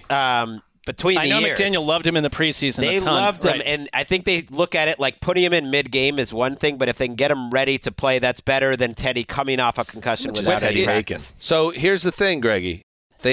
They signed a 1-year, $6.5 million deal for Teddy, right? Yeah. That's a little strange to me that he would not play in this game if he was ready to play. I'm not surprised by anything I'm hearing about Tua. Obviously, they are in an impossible situation given the backstory there, so they're going to be extra cautious with him, if for no other reason, the PR game, in addition to his health. Right. But that would surprise me. But I will say this, though. Skylar Thompson played pretty well against the Jets. There were times, especially later in the game, when things started to go sideways, when he looked like a kid who was in over his head, holding the ball too long, had the turnover on a sack fumble that essentially ended that game. But I could see a young coach like McDaniel saying, I like this guy and I want to get a longer look. It makes sense, too. Right. He wasn't afraid. You mentioned all the deep shots he took that he got past her. The ball does not come flying out of his hand. I would say this is not a team full of guys with huge arms. That's not what Mike McDaniel looks for. But Skylar Thompson's a tick below Tua and Teddy for sure when it comes to arm strength. But how many points are you going to need in this game? It could be a lot because the Dolphins' defense has quietly been a total disappointment and is the reason why they've lost a couple games here. They are 30th in the league in terms of third down defense, 31st in the league in yards per drive allowed. Without Xavier Howard, they are very thin at cornerback, very thin. It looks like Howard will return this week, which would be big for them. But their defense, which you would think would cook up Kirk Cousins in a normal scenario. They've been so good at blitzing and being creative. Hasn't really had their mojo at all this year. It's been a difference for this team. And Cousins statistically struggles against the blitz. He struggles against man coverage. That's what the Dolphins want to do. The combo of those would make Cousins not a great draw here. But you have Justin Jefferson, and it just depends. We get this version of Kirk Cousins where he goes 17 for 17 and looks like a top 5 quarterback with weapons around him, and then they go totally dark into a deep nap for 2 quarters. It's like they're very streaky. I mean, that game was a little bit weird when I rewatched it. They had a missed field goal, a block field goal, and then scored the touchdown to win it. So it wasn't like the total Cousins level meltdown. And he was money on that final drive, too. So, he was. And then they got the big stop on defense. Minnesota is a 4-1 team that is tough to kind of trust, but they are what their record is. And I think they'll win this game as well. They're favored by 3 in this game. This is a tough game. What was that, Mark? Pick. I have one question for you on Dan, how you view this. The Tyreek Hill ripped into the locker room and removed the ping pong table. I mean, that to me is the most absurd story. Well, that's when I knew their season was over. Yeah, I mean, it tells me kind of like we're searching hard. That was my last comment I was going to have on this game, that I think that it's over for the Dolphins. When I saw the headline. Well, you're also a Jets fan. On the heels, no, but just hold tight on this one. See what happens. On the heels of a 2-game losing streak, this is from ESPN, team captains including Tyreek Hill, Teron Armstead, Xavier Howard, London Roberts, and Javon Holland decided the Dolphins locker room needed to refocus in preparation for Sunday's game against the Minnesota Vikings, so they removed the centrally located ping pong table from the locker room. Coach Mike McDaniel said of the announcement he was pretty pumped about the decision. That's the most Mike McDaniel response. Let's move. 7-10. Uh-oh. I also agree with everything you guys said. Skylar Thompson, give me a break. This Dolphins defense against Justin Jefferson and Dalvin Cook. I'm locking up the Vikings. But what about the ping pong table? That's got to be one of the biggest drivers for you. Oh, yeah. I mean, these guys need team chemistry. Now they don't have it. And by the way, if Tyreek Hill liked ping pong, that table's not going anywhere. Of course. But he doesn't play ping pong, so I don't the table's got know. to To me, go. it sounded like this ping pong table was intense. The tournaments were crazy. It was taking a lot of energy. Maybe feelings were getting hurt. I thought it was the massive brain injuries to all the quarterbacks, but apparently it's the ping pong table. A parlor sport. I do. Mike McDaniel's comment, though, was too much. He said, talking about the removal, he said, that to me is leadership. Leadership to me is acting, not talking. Oh, come on. You can't say, you still believe after this report? No, and to your point, I think Tyreek Hill does like ping pong, but he keeps losing in big spots, and he can't take it I think that's probably closer to what's happening here.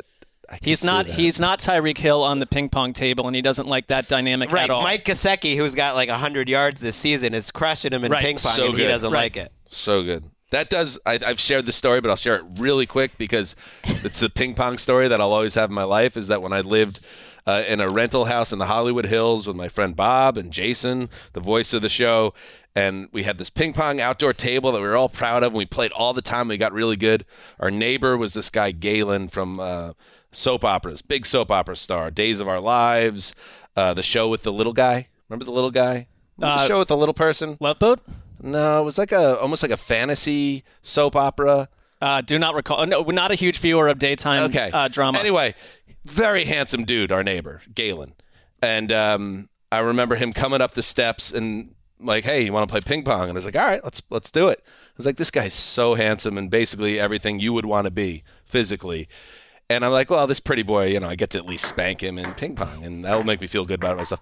Guy was an unbelievable ping pong player. Days of Our Lives? Days of Our Lives, Galen Gehrig. He was also in Passions was the name of the soap opera. It was a little man who was like a wizard. Okay. A whole other thing. Anyway. And Galen used to also talk about how... he knew what he was doing walking up there. He snookered you guys. On Days of Our Lives, I'd ask him, like, we would be working, what's going on with you with work? And I'd be like, blah, blah, blah. And I'd be like, how about you? He's like, oh, man, I'm a twin brother now, so I got to learn double the lines, and it's really tough. Then he just smashed me in ping pong, and I'd be like, wow, this guy has it all. That would be hard to be a twin. I sympathize with his stage scenario there. That's anybody tough. that works a little... show business talk here. Yeah. Nice little show business interlude. People that work in soap operas, they film and tape all the time and have to learn so much dialogue for their shooting. It's a factory job, essentially. A show a day. Oh, I was once, a tour guide at NBC as a page, and when we went by the Days of Our Lives, the Days of Our Lives set, we would always talk about how they're the hardest working people in show business. They really are unrecognized often. So if you care, reach out to Galen on social media and tell him he's a tremendous ping pong player.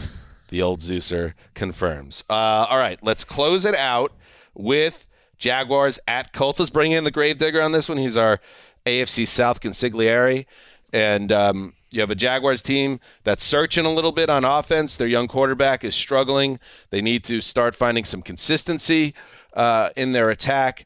And now you have a Colts team coming off the ugly Thursday night win. A win is a win. And Jonathan Taylor, developing news, returned to practice for the Colts on Thursday. Huge development. You assume now if he's practicing in a limited fashion on Thursday, without a setback, he will be back in the lineup. We'll see if that ankle holds up, but that's a huge thing. He was big in week one. He looked like last year's Jonathan Taylor in week one, but since, he's been stymied with the rest of that attack.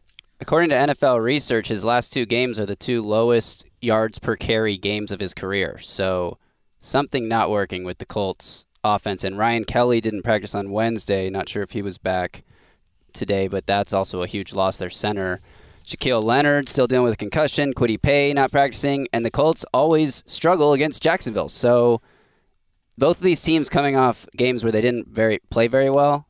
I wonder how this matchup, AFC South divisional matchup, will Colts come won together. the game. The Colts were fired up. There was a weirdly terrible. There's a weirdly sad video of Matt Ryan going through the hallway in Denver after the game, kind of that like we just won the game thing, and everyone's fired up. And it wasn't Matt Ryan who said it, but at some point, some Colt is running down the hallway, and he goes, 2-2-1, baby! And there was something about the and one that just is sad. Like 2-2. First of all, you figured you'd be better than 2-2-1, but it's 2-2-1, baby! Go hang your banner off that. That's a rough one. That's a toughie. Their defense is playing well was kind of my point. I know they just got to play Denver, but their defense, I would say, is a better than average defense that has a good pass rush and should absolutely feel like they can stifle a Jaguars offense, which has been pretty limited. It doesn't win a lot on the outside right now, and Trevor Lawrence doesn't exactly shoot straight. He's not playing poorly, but he just doesn't throw it where he aims it. Right. That's been my issue. That's been my issue with him. And Gravedigger, I'm curious what you think, because the Colts are no strangers to poor starts and then getting hot October, November into December. Do you think that's something to keep an eye on? Do you think the Colts will – because this would be a good put-it-together game for the Colts. This would be in past here we are now, week 6, mid-October. You get the Jags in your building. Maybe you start to get on track. This would make sense. If they stink again, you're starting to get to a level where there's enough mounting evidence where maybe they're just bad, which I'm open to that as a possibility. I'm curious what you think. I do think this is going to be a typical Colts get better as the season goes along type of year, and this could be a great place to start. But I also wonder how long Matt Ryan survives behind this offensive line because he's taken so many shots. But I don't necessarily think it would be bad for the Colts if Nick Foles was inserted as a starter. He has a history with Frank Reich. They're not going to do that. They're not going to do it if Matt Ryan stays healthy, but if one of these hits knocks him out of a game, and then Nick Foles He's been very plays durable well, in his career, Ryan. He has. He takes true. a beating. He's getting older now, obviously, but it's fair. It's a good point. He looked lost in that game. He's looked lost all season. That's a great point, Justin. I mean, they lost 24-0 to the Jaguars, who, of 21 sacks that Ryan's taken, 5 of them happened that day. That was a beatdown. I think Michael Pittman was not in the lineup that afternoon, but they have not fared well against the Jaguars,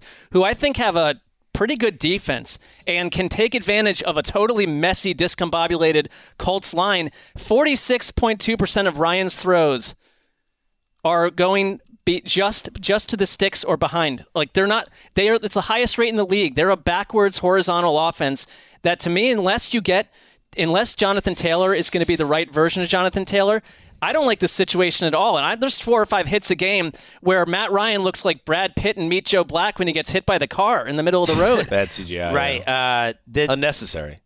It's like from 1998 I'm just saying, or something. he didn't need to be hit by 2 cars. And bounce up comically, really high in the air. Even now, you remember the scene and exactly what happened because of the way that they orchestrated it. Is it a famous scene or is it an infamous scene? I think that's an important distinction. I mean, otherwise that movie would have been totally forgotten because it was terrible. No, this is the first Anthony Hopkins pretty good in the movie. This is the first rematch of the season because these teams played in week 1. Now they already play again in week 6. Week 2, right? Yeah. Or week 2. Week 2. I wonder if the Claire Forlani? Forlani. She vanished off the scene. She was spicy. Mallrats. I wonder if the Colts defense does anything different in this game because last game they played like a very shelly backup, don't let anything good over the top of you, and Lawrence just like decisively diced them up, short, quick passes the whole game, and it worked for a 24-0 win. So Be a little more aggressive. Yeah. Gilmore's playing well. This is a huge game for Frank Reich. I know it's only week 6. You can come back from it, but if you lose to the Jaguars in week 17 last year in a game that rocked your franchise, then you got shut out against the Jaguars in week 2, and then you lose this game at home. Somehow they're favored in this game. I'm picking the Jaguars. You lose this game at home again. It's getting late early for this whole thing. Yeah. With an offensive line that makes more money than just about any offensive line in the league, and that they're the number one problem. Taylor's so important. If he's healthy or close to healthy, I think the Colts will begin to get back on the right track. I'm not ready to say the Colts are one of the worst teams in the league, but we'll see. I think we're going to learn, like you're saying, I think, Greg, we're going to learn a lot about both of these teams. I'm with you. In this game. Claire Forlani, very spicy. Also, before we say goodbye, the Lock of the Week standings, let's check in on those. Zeuser still ahead at 4-1. Greggy, Gravedigger, and the West Brothers are Greg and Gravedigger 3-2. West Brothers are 2-3, and Mark at 3-2. I don't again with the order of this, but I'm not. So you're actually you have more wins than the West Bros, but you're listed behind them. Why was Mark at the bottom of the standings? What are we doing here from a production angle?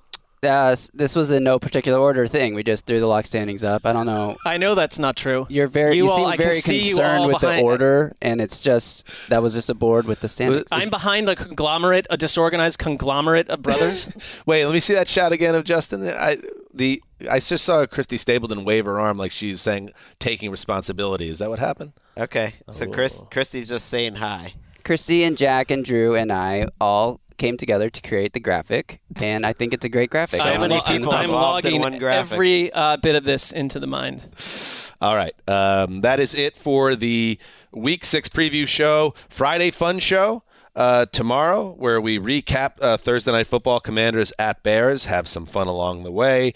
And then Sunday we will recap every game we just previewed. And I just remembered now, Galen had this spin that he could hit the ball with. Some English. He put some English on it, and it was a wrap. I'd be going one way, and then here comes the spin, flying back the other way. When he whipped you, did you decide I want to keep playing this guy over and over? Was something not available when the game was happening in the rematch scenarios? No, it was kind of a wrap after that. I said, I can't take the ego is already taking a bashing right now. Go back to your beautiful house and your perfect family, Galen. All right. Good stuff.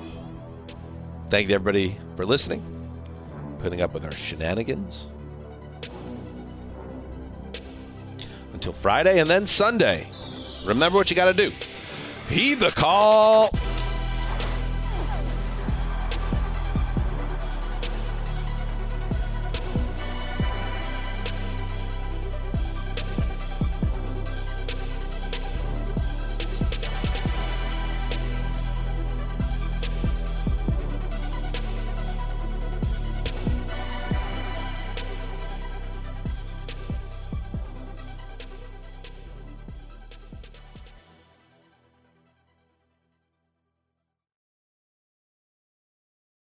You go into your shower feeling tired, but as soon as you reach for the Irish Spring, your day immediately gets better. That crisp, fresh, unmistakable Irish Spring scent zings your brain and awakens your senses. So when you finally emerge from the shower, 37 minutes later, because you pay the water bill so you can stay in there as long as you want, you're ready to take on the day. And smell great doing it. Irish Spring Body Wash and Bar Soap. Fresh, green, Irish. Shop now at a store near you. Open a limited-time 11-month certificate at Kemba Financial Credit Union. At 5.25% APY, it's more than triple the national average, plus it's a safe and secure way to grow your money. Visit your local branch or kemba.org/cb for details. Offer expires May 31st, 2024. APY equals annual percentage yield. Restrictions apply. $500 minimum and $250,000 maximum deposit. Advantage status required. Comparison based on bank rate average. Federally insured by NCUA. Hey guys, back at the playground again, huh? Yep. You know what this playground could use? A wine country.